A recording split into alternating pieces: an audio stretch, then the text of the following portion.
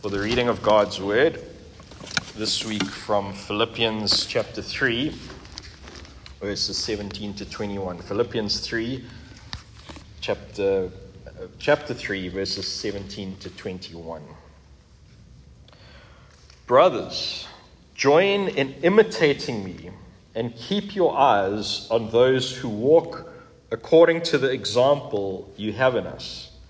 For many of whom I have often told you, and now tell you, even with tears, walk as enemies of the cross of Christ. Their end is destruction. Their God is their belly, and they glory in their shame, with minds set on earthly things.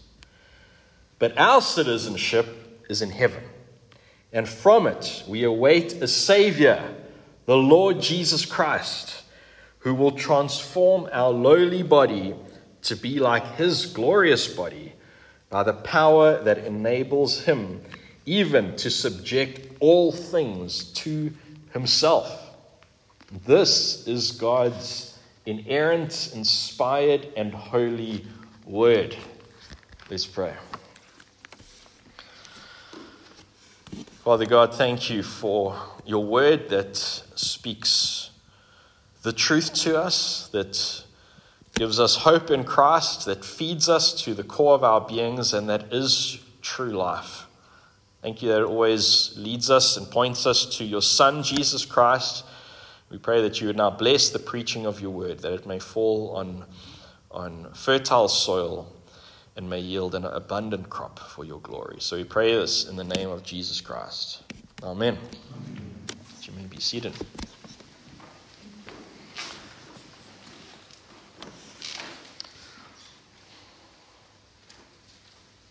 Now, there are many people in this world, in human history, who have promised heaven on earth now. They were promised utopia now. All of them think of people like Karl Marx, promised a communist utopia. People like Adolf Hitler, who promised a utopia of an Aryan race. All sorts of people over human history have promised some sort of heaven on earth. And the thing is, if you believe that heaven can be attained in this life, well, then there are going to be significant implications on how you live. Your attitude will be that you need to bank everything on this life. Live literally like there's no tomorrow. And you will find suffering or sickness or pain something abnormal and something to be avoided at all costs, because these things are absent from heaven. Or you will have the temptation to accumulate as much wealth as you can in order to create your own heavenly home right here on earth. So you'll want to live how you please. You'll want to gratify your every desire and follow your heart in order to make this life like your heaven. Now, every time that has been tried on earth, it hasn't typically gone too well. You think of how utopian dreams usually end in heartbreak, and it's a similar version of this is the message of the prosperity gospel, which is promising all of heaven right here on earth now. And this is all too common in our church context. The promise of health, the promise of wealth, of happiness. Live a life of heaven on earth.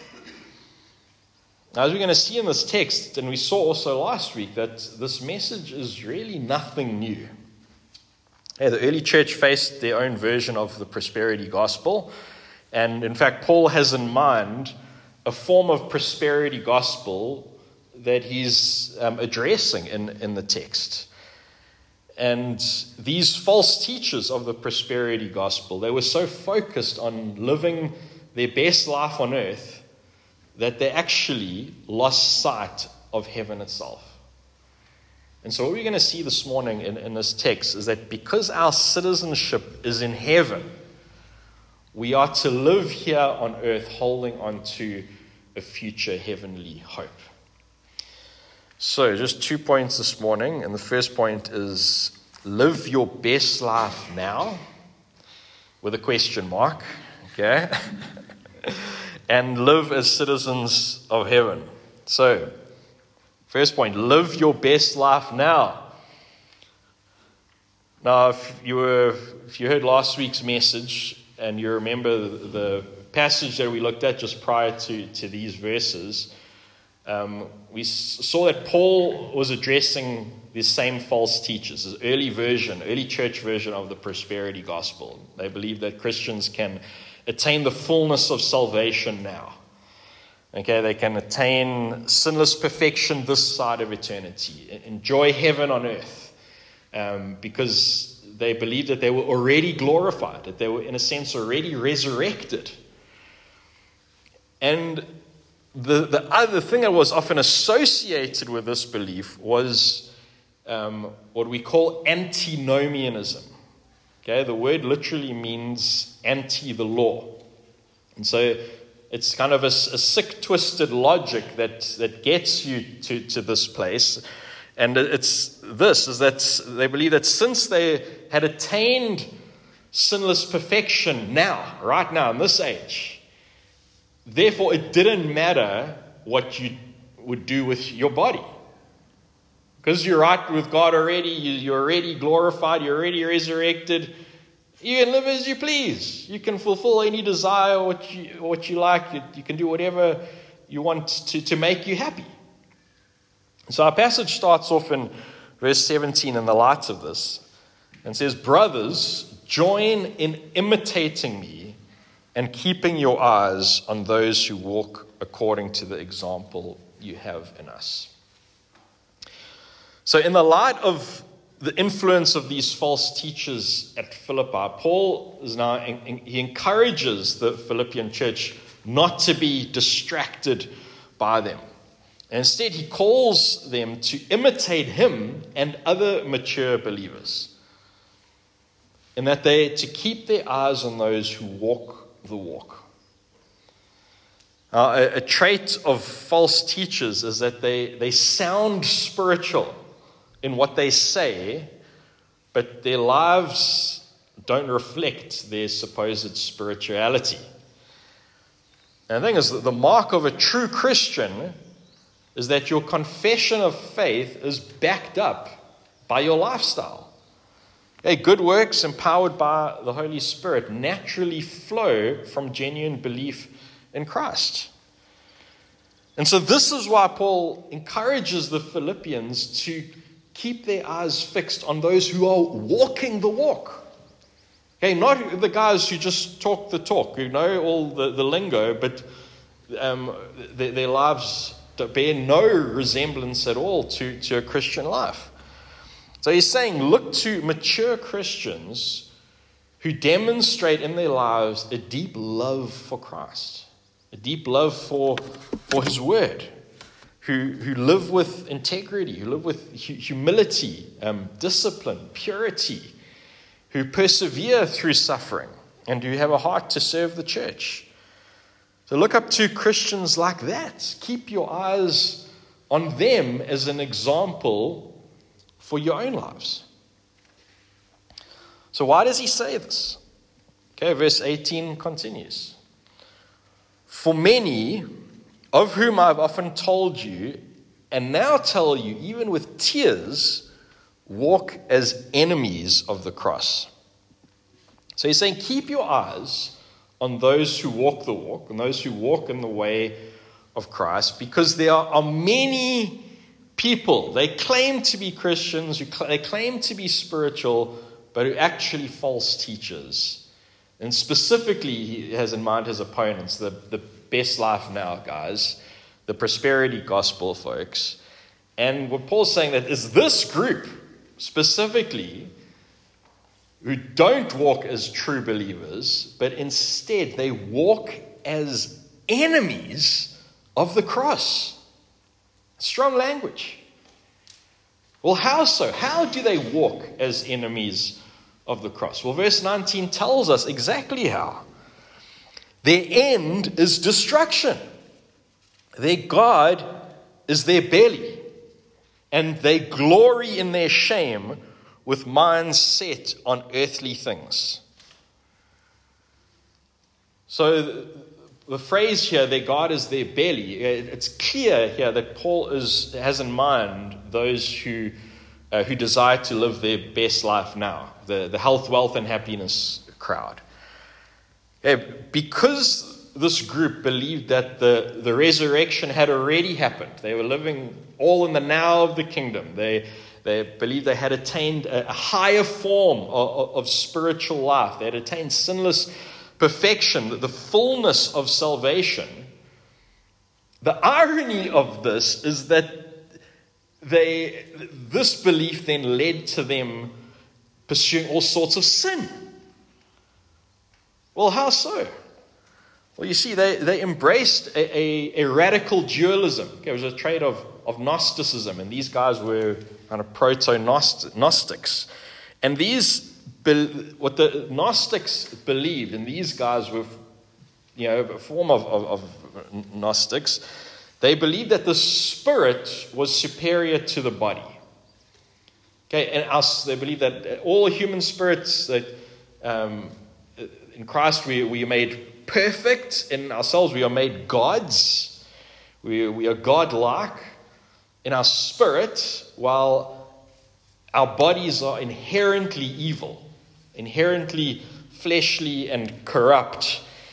And so they had this dualistic outlook on life. So on the one hand, they believed they were perfect in their spirit. They're already glorified in their spirit, but they were trapped in this yucky, evil body. So because they believed that all that mattered was your spirit, the only thing important of your being was your spirit, the logic was, well, then it doesn't actually matter what I do with this, because this is just a clump of evilness anyway, so I might as well do what the heck I want, because this has no implication with my spiritual life. You see, it's a twisted logic then that leads to licentiousness, which they embraced. Following your heart. They did whatever made them feel good. By satisfying all their desires, the needs of your belly. Because, as the text says, they believed that their God was their belly. And so what this is referring to is certainly gluttony, okay? Making food your God, eating, till the cows come home, and serving food as your God. Drunkenness, okay, the sin of drunkenness. Consumerism, materialism, okay, getting consumed with stuff that's you think is going to satisfy you, whether it's food or drink or things. But what is probably the main focus here in this phrase is sexual immorality. Is the Greek word that's used for belly here is used elsewhere in the New Testament, meaning sexual appetites. And so really it encapsulates the attitude that because you only live once, well then it means, just fulfill every sexual desire you have. And it's this view of sex that is purely a physical act, okay, with no spiritual implications. And the view of sex was like nothing more than scratching your leg or picking your nose. Okay, just a bodily function, which has no bearing on your spirit, on God. And so they believe that you could do whatever you wanted with your body sexually because it had no bearing on where you stand with God, because your body in itself is evil, and the only thing that matters is your spirit, which is pure. And as you can imagine, this is a profoundly anti-biblical and anti-Christian view of the body. Yeah, it's instead, it's a consistent pagan view and a consistent Gnostic view of the body. And the result of this view of the body is that in verse 19, it says, they glory in their shame. So people who live to feed the god of their belly ultimately become so calloused and so hardened in their heart that they freely boast about their sins.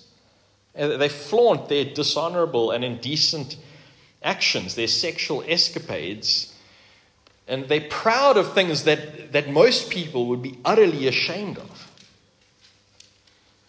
And ultimately, this manner of walking, living your best life now, it reveals, verse 19 says, it reveals that your mind is set on earthly things. See, the irony of thinking that you can have heaven on earth now is actually that you become consumed with earthly things and not heavenly things. Yeah, because this life and all that goes with it becomes the ultimate goal. Because you've already arrived at your heavenly destination. It's already here on earth. So therefore, the satisfaction of your earthly appetites, which is all manner of sin, is really the end point of where this belief goes. So what then is the result of this, of pursuing earthly pleasures at all costs, of living your best life now? Well, verse 19, very stark. And it says, the beginning of the verse, their end is destruction. See, what you do with your body matters. There are always spiritual implications, because our body and spirit are inextricably connected. If you sin with your body, you sin with your spirit. And this is exactly why 1 Corinthians 6:13 says the body is not meant for sexual immorality, but for the Lord, and the Lord for the body.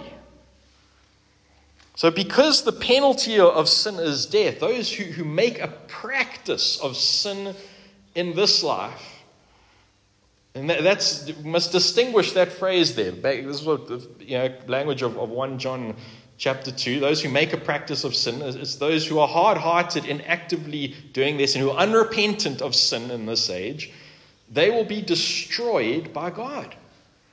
That's why 1 Corinthians 6:9-10 says, or do you not know that the unrighteous will not inherit the kingdom of God? Do not be deceived. Neither the sexually immoral, nor idolaters, nor adulterers, nor men who practice homosexuality, nor thieves, nor the greedy, nor drunkards, nor revilers, nor swindlers will inherit the kingdom of God.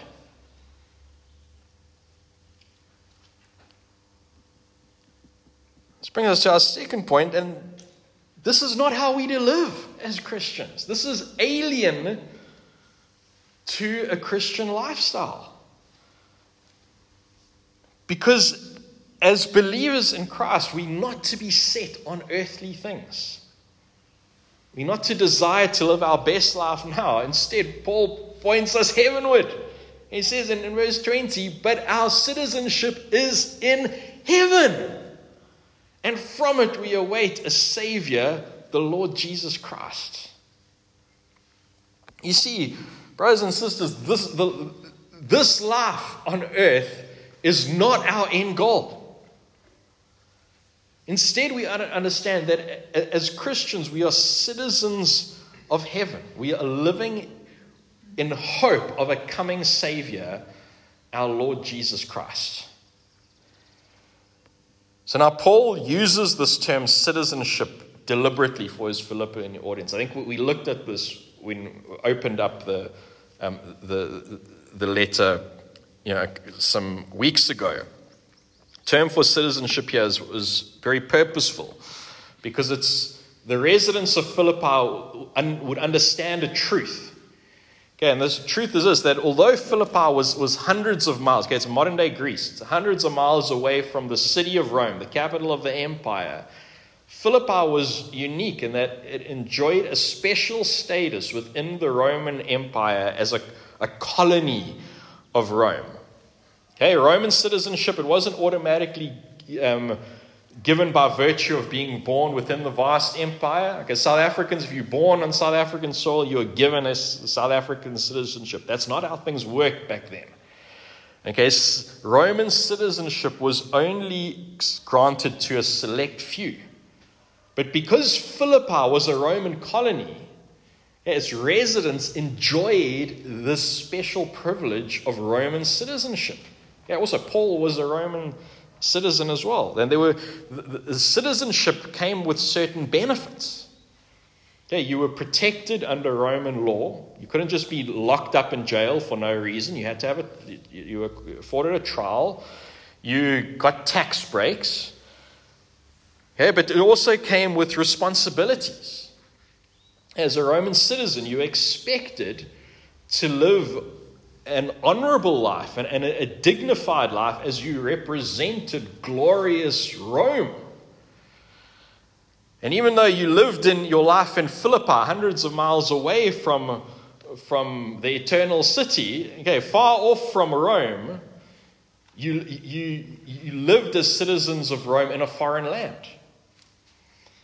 And so what's Paul's point of using the citizenship language here, specifically to the Philippians? Well, they understood this. Because they were themselves citizens of a country, but they were living in a foreign land. They were not living in Rome, they were living in Philippi. So as Christians, while we live here on earth, we are but pilgrims passing through. This is not our native country. Okay, we are sojourners in a foreign land. We should consider ourselves foreigners to this earth. Because our life here is not the goal, is not the end. Instead, because our citizenship is in heaven, we are to live reflecting the values of our true home. So this has massive implications of how we are to live our lives, the fact that we are citizens of heaven. Well, firstly, because our citizenship is in heaven, it means that this world is not our home. Okay, so like Abraham, he lived in tents as a sojourner and a foreigner in the land of Canaan. Okay, he understood that he was just passing through the land of Canaan because he knew his true home was the heavenly Jerusalem. So he didn't make things too permanent in the land of Canaan. He understood he was just passing through. It's the same with us. We are just passing through on this earth. And so what that means is that we're not to live like the best life now, heaven on earth crowd. Okay, as if that this life is all there is, following the passions of the flesh and satisfying every appetite of the belly, and thinking misguidedly that if we don't partake of these things now, these pleasures now, we're going to miss out on life. Instead, our lifestyle should be vastly different from those who are in the world. Okay, we're called to be salt and light. We're called to have a different sexual ethic to the world, to have a different behavior, morality. We cannot just live how we please, to live our best life now with no reference to God. Okay, we to live as citizens of heaven. We're not to bank on this world because we've got and we're not to think that if we don't engage in things in the promised pleasures of this world, that somehow we're missing out. Well, actually, We got the promise of an infinitely better world to come with heavenly pleasures beyond our comprehension. So we are called out to be holy as God is holy and to live in obedience to his word and bring glory to him as citizens of heaven living on earth.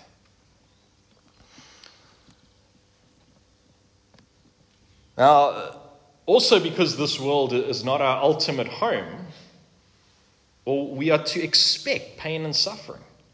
We are to embrace really the reality of this sin-cursed world, as unnatural as it is. Okay, that tragedy and heartbreak and betrayal and sickness and death are unfortunately a part of this fallen reality. There's no use trying to deny this fact. And instead, we don't understand that because our citizenship is in heaven, in spite of all the brokenness and messed upness of this world, we can live with hope, in spite of the present darkness. If we believe our citizenship is in heaven, then it means that we're not going to let our circumstances overwhelm us, because we know that this is not all there is. We know that one day we are going to be set free from sin and the curse in the new creation. It should give us immense hope in the midst of the darkness. And it should give us assurance that because we are citizens of heaven, our future in Christ is already sealed. It speaks to our election. We can have assurance of faith. If Christ has called us, if he has predestined us to salvation, if he has justified us, he's granted us our passport already now. And it's that the hope that and the promise that we will be glorified in him and raised to life, that nothing can snatch us from his hand. But the second implication of this is that because our citizenship is in heaven, on the other hand, it doesn't mean that we are to retreat from this world and to deny ourselves the good things that God has created for us to enjoy here on earth. It also means that we doesn't mean that we are to cut ourselves off from this world and have no unbelieving friends or disengage from the culture and retreat into some kind of a monastery.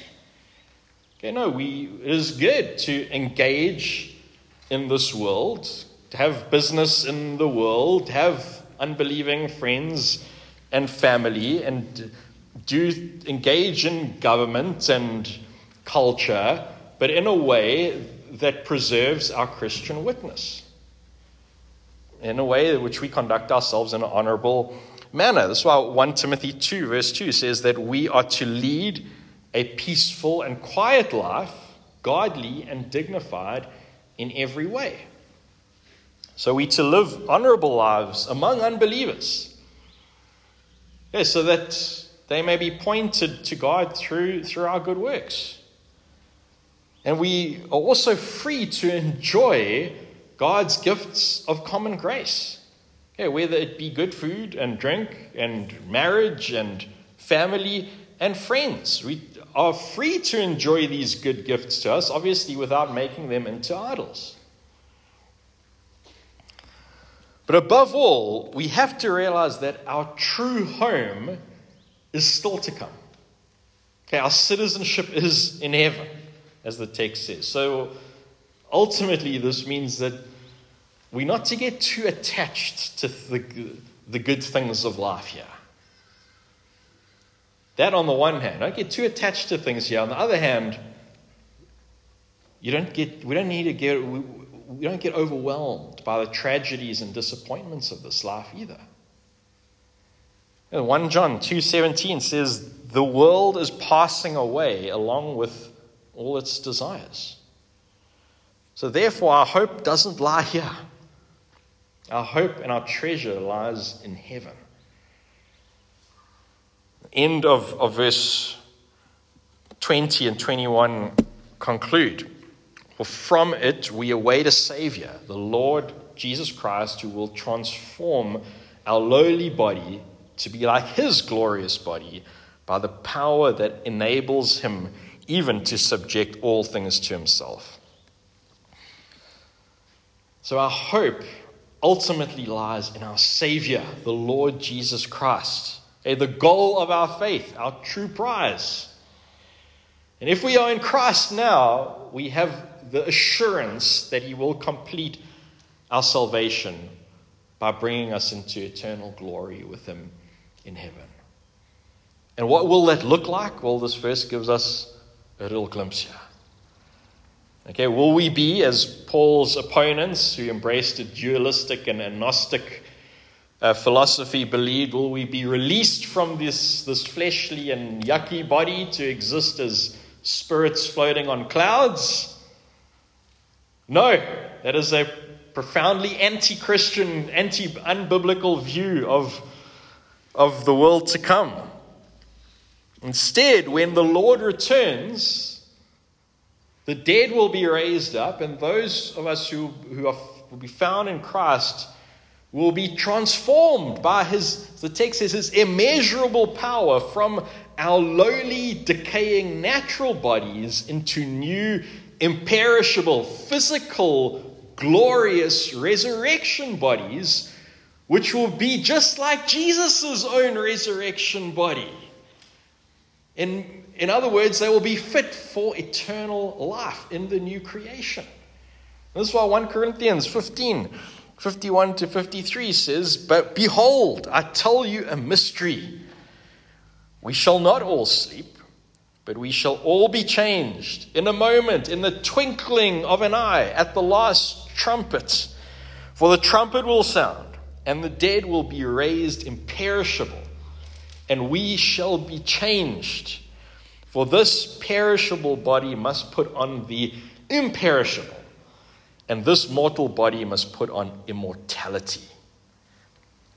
So, brothers and sisters, then and only then, as citizens of heaven, will we be raised with imperishable bodies, having reached our true destination, our true home, our true promised land, our heavenly country, and there we shall dwell forever with our God and worship him face to face in all his glory and majesty and beauty. So to bring this all together, now we are ever faced with this temptation in this age to make our lives here on earth like heaven. Okay, whether it's striving for perfect health, for abundant wealth, for immeasurable happiness, and to live as if this earthly existence is all there is. You see, that the problem is that the more we set our minds on earthly things, the more our belly, the more our appetites become our God. They become our idol. And the more we devote our lives to this God, to this idol, the more we pursue sinful appetites, because idols lead us into sin. And the end point of this is destruction. The penalty of sin is death. And though we all deserve death for pursuing our own sinful desires, by thinking that this world is all there is to it, there's good news in all of this. And the good news is that God sent his Son to earth, our Savior, the Lord Jesus Christ. And he came to call wayward sinners like you and me to himself, to grant us citizenship of heaven. And how did he do it? Well, unlike us, only Jesus lived a perfectly righteous life. And he died a death on the cross that all of us deserved. But on the third day, God raised him to life.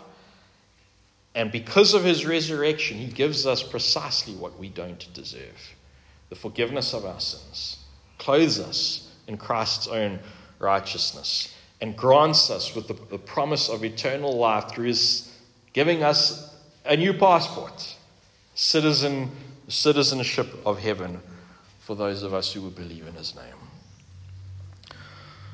So repent and trust in the Lord Jesus Christ, the only Savior. Trust him who empowers us to live honorably for his glory as citizens of heaven here on earth. And trust him who is going to return in glory on the clouds of heaven, and on that day will transform in the twinkling of an eye our bodies to be like his own glorious body and usher us into our true home in heaven, where he will be our God and we will dwell with him as his own people forever. Amen.